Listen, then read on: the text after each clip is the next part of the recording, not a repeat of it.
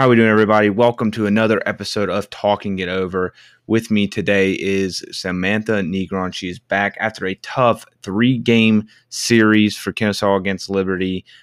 They are done with the regular season, and it was not the way we wanted to see it as Owls fans go down to finish the year, but we have a lot to look forward to, and Samantha joins me to talk about that. So no more hearing from me. Let's hear from her. Okay, Samantha, thank you for joining me again. Obviously not something the team was hoping for in this 3-game sweep this weekend against a team who was standing in the way of our top overall seed in the conference.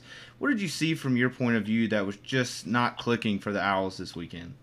First, you can't win if you can't score. Our offense had a really tough time getting anything going during this weekend, and not going to lie, it was tough to see. One run in 3 games just doesn't get it done, and we had some defensive struggles as well, which didn't help the situation. And game 2, if we don't give up a run on a pickle error, who knows what could have happened. It was just a 1-run game, so you think about that.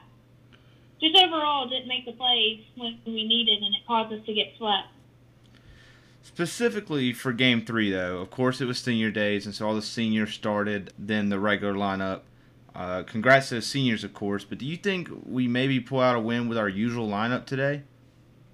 Potentially, but all those girls deserve to get the start today. Andrea, Marcella, and Riley, they all have been here for a long time and put so much towards the program. It's their day, so I put all the trust in them to make their day the best it can be. And so I think we probably got the best lineup possible that we could on a day like today. That makes sense. Senior day, they would go all out. I see what you say there. Okay, we've seen Melanie Bennett, though. She's pitched back-to-back days plenty of times this season. Why didn't we see her out for Game 3 today after she only pitched Game 1 yesterday? That's honestly something even I'm a little curious about, and I plan on asking Coach McKay probably tomorrow. But right now, if I had to guess, you just want to keep her ace healthy going into the postseason.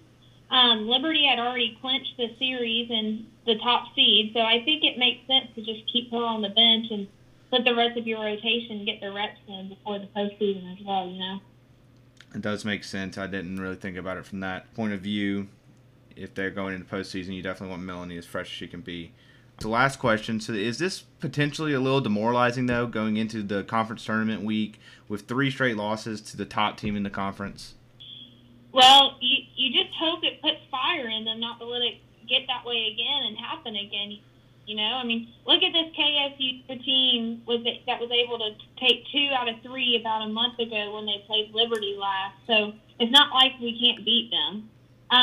No one wants to end the regular season like this, but there's always a light at the end of the tunnel. The tournament is here in our home stadium, so even if we're not the top seed, we still have the home field. We are 8-1 against everyone else in the conference, so there's a lot left in the tank. Okay, well, thank you so much, Samantha, for joining me after Game 3. Rough weekend, but I'm looking forward to the conference tournament, and I hope you have a good day. Thank you. You too.